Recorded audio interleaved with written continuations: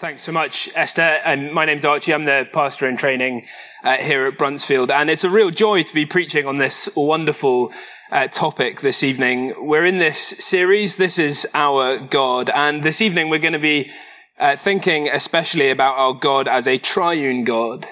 One God, three persons, Father, Son, and Spirit, Trinity in unity, triune. And I think that this is maybe one of those, we all know it's true and we pay lip service to it, but we try not to think about it too much. Gives us a bit of a headache, right? But it really is worth thinking about. And though it's tricky, it really is worth thinking about. Should we pray before we begin, as it is a tough one? Heavenly Father, thank you so much for all that you have given us through your Son and by sending your Spirit. And I pray this evening, as we think a little bit about you and who you really are, that you would be with us by your Spirit, helping us to understand and helping us to apply these wonderful truths to our lives. In Jesus' name we pray. Amen. Let me begin with a story. It's a story about a rugby player. It's not about me, I promise, but I do think it's a true story. So it's a Saturday, that's game day for rugby players, and the bus was leaving at 10 a.m. But this rugby player slept in, and he missed the bus. Doing some quick research, he realized that he could get a train and still get there in time. So he did that. He jumped on the train. He found a seat. It was a table seat, which is good. We like a table seat. But then a couple of stops in, the train's getting pretty busy, and this really, really tall man comes and sits opposite him. Like really tall. And it becomes very obvious quite quickly that this really tall man does not have enough room and he's not happy about it. And then the food trolley comes along and the rugby player, he orders himself a black coffee, get a bit of a pre-game caffeine fix. And then he gets a phone call. And as he goes and twists to his pocket to pick up his phone, he knocks this cup of coffee and it just goes all over this really tall man sitting opposite him. He's getting really annoyed now, you can imagine. There's hardly an apology from the rugby player, just a sort of mumbled excuse about a busy train. And then that phone call that he's just picked up, it's one of his teammates. Doesn't take long before they're talking tactics about the game, laughing and joking about the opposition, about what they might do to the opposition whilst the referee's back is turned. And then talking about the referee, you see, rugby teams, they always get told who their referee is going to be. And they'd heard this guy's name before, but they'd never been refereed by him. They've heard all about him, though, and on the phone, they're just mouthing off, slating this referee to each other for the next 10 minutes or so. A couple of hours later, our rugby player, he's made it to the game. He's warming up with his team, and then this unknown referee, the one that he's just been talking about on the phone to his friend, comes out of the changing room, and he's really tall, right? You can guess who it was. It's the guy from the train, the guy that he'd failed to give any space to, the guy that he'd spilt his coffee all over, the guy he'd spent 10 minutes chatting about on the phone with his teammates. If only he'd known, right? If only he'd known who'd come and sat opposite him, he'd never have done any of those things. It's true, isn't it? That knowing who someone is, this is just a really basic fact, knowing who someone is really important for how we relate to them.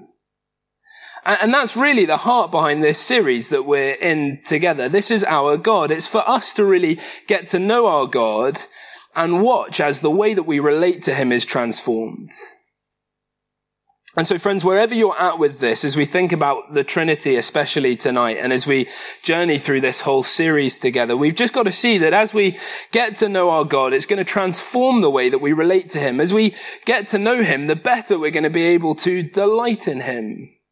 And the better we're going to be able to love and know that we are loved by him. But more than that, because I think it's only really by knowing this triune God that we can grasp who we are as humans, and importantly, as Christians. As the Bible introduces us to this God, and as we explore that in this series, we're actually being invited to get to know ourselves better at the same time. Let me illustrate how this works. There she is, Katie, my wife. Any excuse to talk about her. She's beautiful, isn't she? We've been married for 2.5 years, and it's been this weird sort of roller coaster. I suppose like any relationship, I've spent more time with Katie, though, than any other human being. I mean, we literally live together, don't we? We share a bed. And I've just gotten to know Katie to a depth that I never have any other human being. But as I'm getting to know her, I'm also getting to know myself. Marriage, it's revealed a depth of selfishness in me that I never knew existed. My dream scenario of an evening watching sport or at the pub with some friends, or my morning reading punctuated with the annoying conversation and the buzz of the news in the background.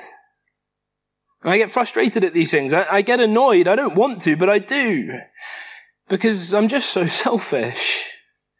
Yet at the same time, I've also discovered a new capacity in me for self-giving, for doing things that are inconvenient to me, that yet in my better moments I don't even think about it, because I love her.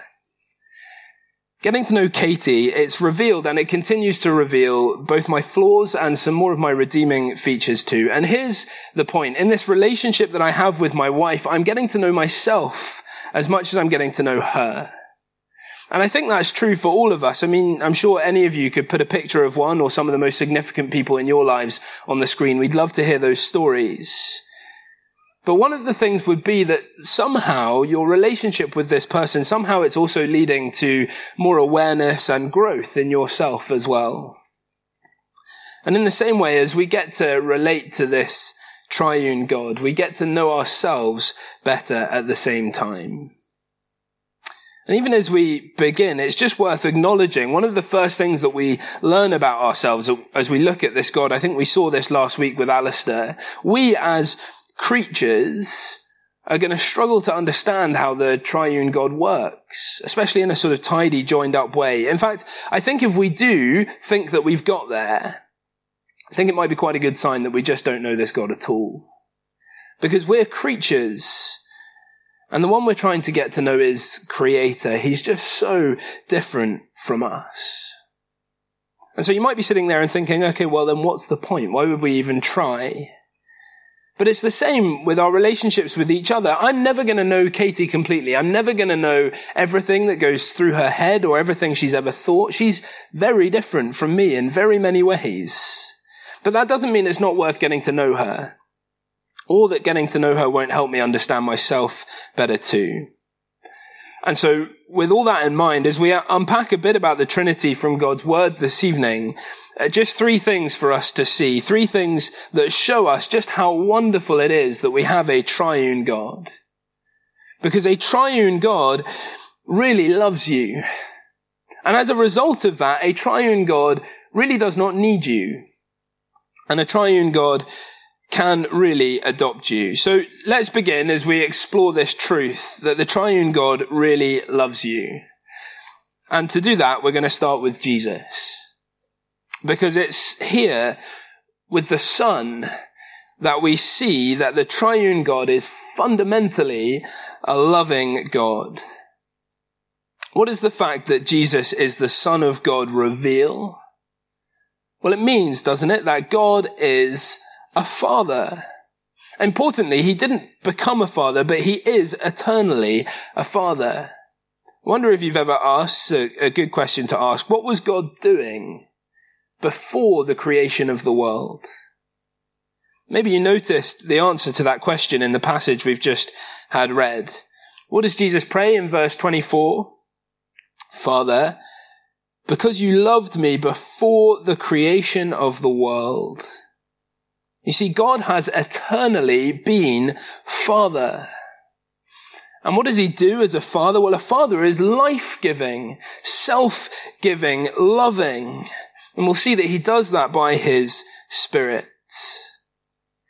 But let me just say at this stage that it's not always the earthly experience of fathers in this world that we have, is it? Maybe your father was nothing like that.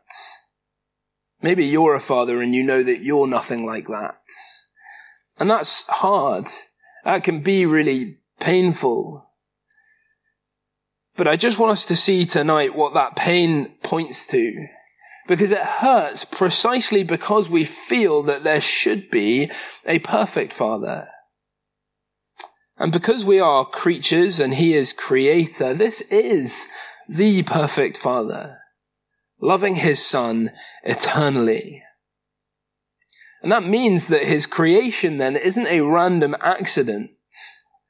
No, creation is a wonderful outpouring of that eternally self-giving nature. It's an overflow of love. Genesis chapter 1, I think it's worth briefly turning to Genesis chapter 1. It won't be difficult to find. It's right at the beginning of your Bible. And here is this account of creation. And this account of creation is just dripping with Trinity language. Notice in Genesis chapter 1 verse 2, it's the Spirit of God hovering over the waters. And do you see how God creates? The actual process of creation, how does it work? In almost every paragraph it says this, and God said, and it was so. And God said, and it was so. And God said, and it was so. It is by his word that God creates. It's by his word. Park that idea. We'll come back to that idea in a second. But just while we're here, while we're in Genesis, for another hint of the Trinity, check out verse 26 of chapter 21. Verse 26, let us make mankind in our image, in our likeness. Notice the plural there. This triune God creates humans that are different to one another because they're created in the image of a triune God. Do you see how we're getting to know ourselves as we're getting to know him? And see what God does next. He blesses them. He loves them. And out of his overflowing love, he says, go and do likewise. Overflow with love yourselves to be fruitful and increase in number, living and loving in community, just like he is. Just before we leave Genesis, come to chapter 2 with me. Chapter 2 is a sort of retelling of the creation of humanity from another angle.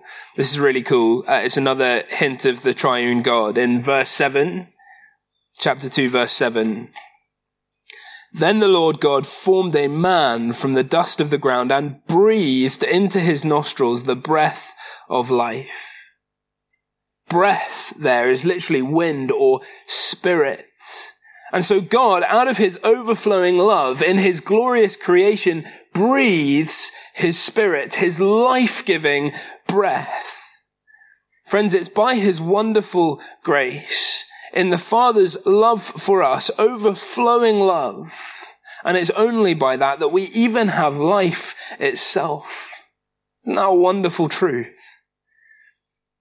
Now, we parked that idea, didn't we? And God said, and it was so. Come back to John chapter 1 with me then.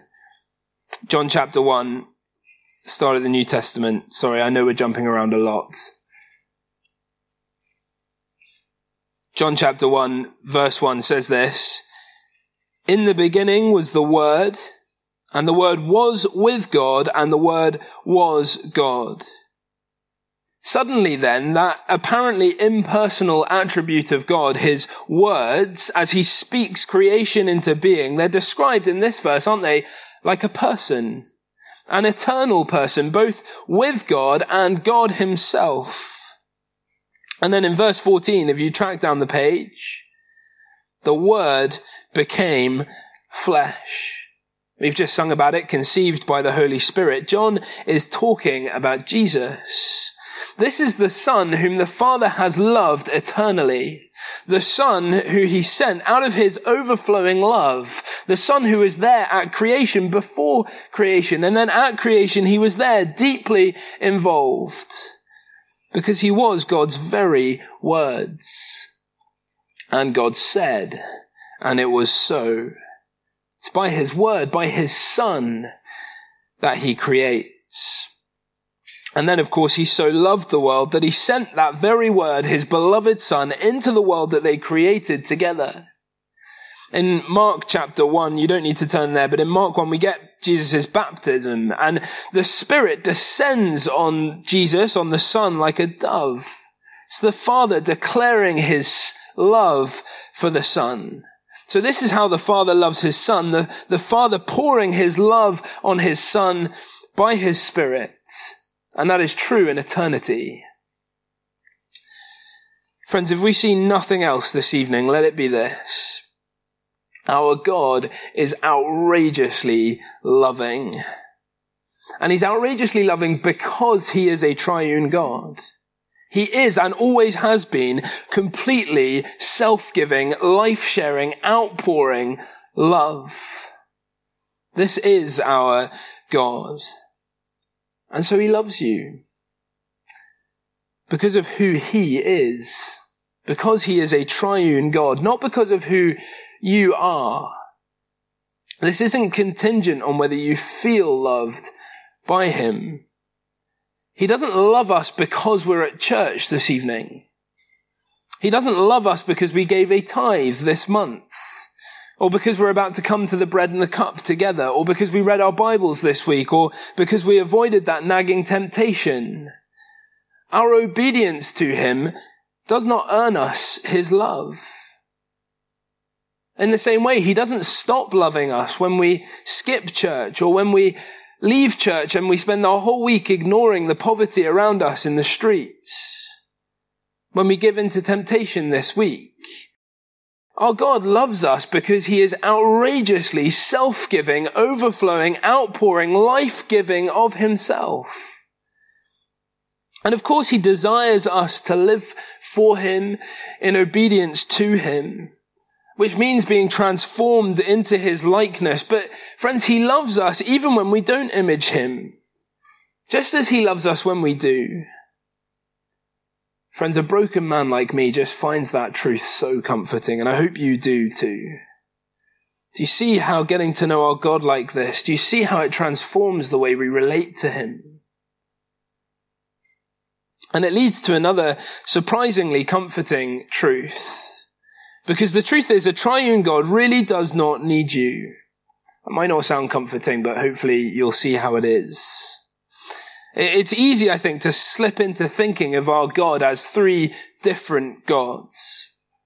That because our God is three, he isn't really one. But as Christians, we really do believe in one God. And that's hard to wrap our heads around. It's a mathematical impossibility. Folks have tried for years to come up with analogies to help explain it, taking things from creation, like an egg, right, has three parts, the shell, the white, the yolk. Or the sun, it's a star, but it's also light and heat. But whatever analogy you use to try and explain the Trinity, you quickly run into problems. There's this hilarious video on YouTube. I'm sure some of you will watch it. We don't have time to watch it together now. It's called, I think, St. Patrick's Bad Analogies. It's really worth watching. It's hilarious. But why is it that all these analogies are so problematic? Well, at its heart, for each of them, it's because God is not like us. Yes, we're a bit like him, but he's not like us. He is creator. We are creature. And so there's nothing in created order that could possibly do him justice in that way. But Christians everywhere do believe in the Trinity, right? Three persons. And yet we do believe in one God. The Bible is very clear on that. Deuteronomy chapter 6 verse 4. Again, you don't need to turn there, but Deuteronomy chapter 6 verse 4 says this. These might be familiar words. Hear, O Israel, the Lord our God, the Lord is what? Not three. The Lord is one. It's just so clear we believe in one God. Of course, we see hints of a triune God in creation and so on. But it is true that the emphasis in the Old Testament is very firmly on one God. So what do we do with that? Well, theologian, there he is, B.B. Warfield. Look at that beard. He puts it like this. The Old Testament may be likened to a chamber, richly furnished but dimly lighted. The introduction of light brings into it nothing which was not in it before, but brings out into clearer view much of what is in it, but was only dimly or even not at all perceived before. In other words, Though the Trinity is not clearly revealed in the Old Testament, there are hints of it, but it is nonetheless foundational to how the Old Testament hangs together. And so the New Testament doesn't come and correct the Old Testament, it simply casts light on what is already there. And so the one God that we believe in is three. And that's really good news. Here's why. Because a single person God would be dependent on his creation to be loving. Let me show you why. See, if God exists in eternity, and exists in eternity on his own with no one and nothing to love, well then he's not eternally loving, is he? He is eternally lonely. Now you might say that he could exist eternally with an anticipation of his creation, loving that which he looks forward to. But even if that were true, he would still be dependent on the creation that he is yet to create in order to be loving, to be who he is, dependent on his creation, dependent on us. But friends, our God, a triune God, does not need his creation, does not need us. Why? Because he is a Father eternally loving the Son by the Spirit. It can be really helpful, I think, as we speak to our atheist friends about God or our agnostic friends about God to find out what sort of God they don't believe in. I had a conversation like this just this weekend. Because the chances are we don't believe in that God either. And this is where we would want to lovingly say to our Muslim friends that their God, Allah, is logically impossible. How can he be, as they claim, as the Quran, their holy book, claims that he is, be both eternally loving and eternally self-reliant without being triune? Our God does not need us to be who he is. And friends, that is an incredibly freeing truth. It completely transforms the way that we relate to this God. Imagine if God relied on us. I don't know about you, but I would find the weight of that to be unbearable, I think. It means that all that God asks of us, though it shows him to be glorious, it does not make him anything that he isn't already. Instead, we serve this outrageously loving God because in doing so, we can freely enjoy his life-giving love. Having a God that is outrageously loving and that doesn't need us, a triune God, it also has massive implications for the gospel. This is our last point this evening. And it has implications for the gospel because it also means that he can really adopt us. It's very easy for us to think like this. The Father was the God of Israel in the Old Testament, and then Jesus came in the New Testament to die for our sins, and then the Spirit came, and he's the one that's with us now. To separate the works of God like that. But the truth is, in all those works of God, in his rescue of the Israelites in the Exodus, in his salvation of the world in the Gospels, his presence with us today, in all of those works, it is the triune God who is at work. Theologian Michael Horton puts it like this. It's not different works, but different roles in every work that the divine persons perform.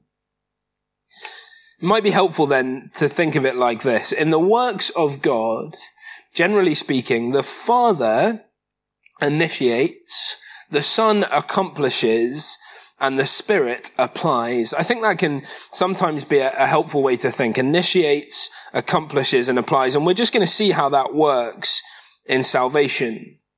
We tend to think of the gospel in quite simple terms, I think. God created us good, but we did bad. And so we die. But Jesus paid the price for our sin, and so we get to live forever. And friends, that's not wrong, is it? But God's purposes through that gospel are so much more wonderful for us. And I think it begins with the fall. See, when Adam and Eve disobeyed God, we tend to think of that as just like a plain old rebellion, breaking the rules. But really, it's all about love. See, God lovingly created us in his image. That means that we were created to be self-giving, loving, overflowing creatures, living and loving in community like him. See how we're learning about ourselves as we learn about God? But what we see in the fall is that outgoing love is bent inwards as humans begin to make selfish, self-glorifying, inward-loving decisions. And so we see that Jesus' death doesn't simply pay the price for our rebellion, but it paves the way for our love to be reordered and for us to be adopted as children of God. 1 John chapter 3 verse 1 says this. It's a wonderful truth. See what great love the Father has lavished on us, that we should be called children of God. And that is what we are. That we might be progressively restored to his image of living and loving in community as the human race, as children of God. And why does he want to do that? Well, did you notice in John chapter 17, as it was read for us, in verse 25, what did Jesus pray? Righteous Father, though the world does not know you, I know you, and they know that you have sent me. I have made you known to them and will continue to make you known, in order that the love you have for me may be in them, and that I myself may be in them.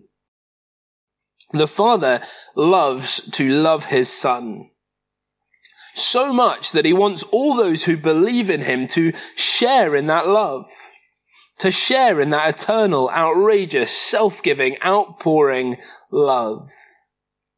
And he applies that love by sending his Spirit to those who believe. This is eternal life, to share in God's love as his children. The theologian J.I. Packer puts it like this. If you want to judge how well a person understands Christianity, find out how much he makes of the thought of being God's child and having God as his Father. What that means is that tonight, if you're a Christian, the way that you relate to this God has been totally transformed. Because you're not just a creature of his, but a son and a daughter. That means that you can say, I have a wonderful inheritance. And that is eternal life with the Trinity. Because I receive all that the Father has for the Son. Because I have been adopted. That means it's mine. I have a right to it. I am entitled. No one can take it away from me. What a wonderful hope that we have. What a wonderful gospel. What a wonderful, loving, life and self-giving triune Saviour, Father, Son, and Holy Spirit. Friends, is this the God that you know? Remember our hapless rugby player, how he related to that referee on the train? How we relate to someone depends, doesn't it, on how we know them? Well, how well do we know our God? This triune God. And look, we don't need to get this right all the time. In fact, and I think this really is a wonderful thing, I don't think that we're ever going to arrive at a complete knowledge of our God. But no matter how far we've gone on this journey, there are unplumbed depths for us to enjoy. There are lots of resources that we can access to help us do that. I've found this book, The Good God by Michael Reeves, really especially helpful in thinking about the triune God. Do try and get hold of that, The Good God. The creeds are great as well. We just sung some of one of those. The Athanasius Creed, you might find especially helpful in thinking about this. And of course, as we read our Bibles, we can just be paying attention to the language of the Trinity as we've been doing this evening. John chapter 17 is brilliant for that. The few chapters that run into it, if you want some bedtime reading tonight, read from John chapter 14 to John chapter 17. There is a treasure trove of riches for us to get to know our God in his word. Are we going to keep digging at them? And then echo the prayers of Paul for the Ephesian church. This is what Paul prays for the church in Ephesus. I keep asking that the God of our Lord Jesus Christ, the glorious Father, may give you the spirit of wisdom and revelation so that you may know him better. Will we resolve to be a church that never gives up on getting to know our God better and more deeply? Shall we pray? Why don't we pray like that this evening?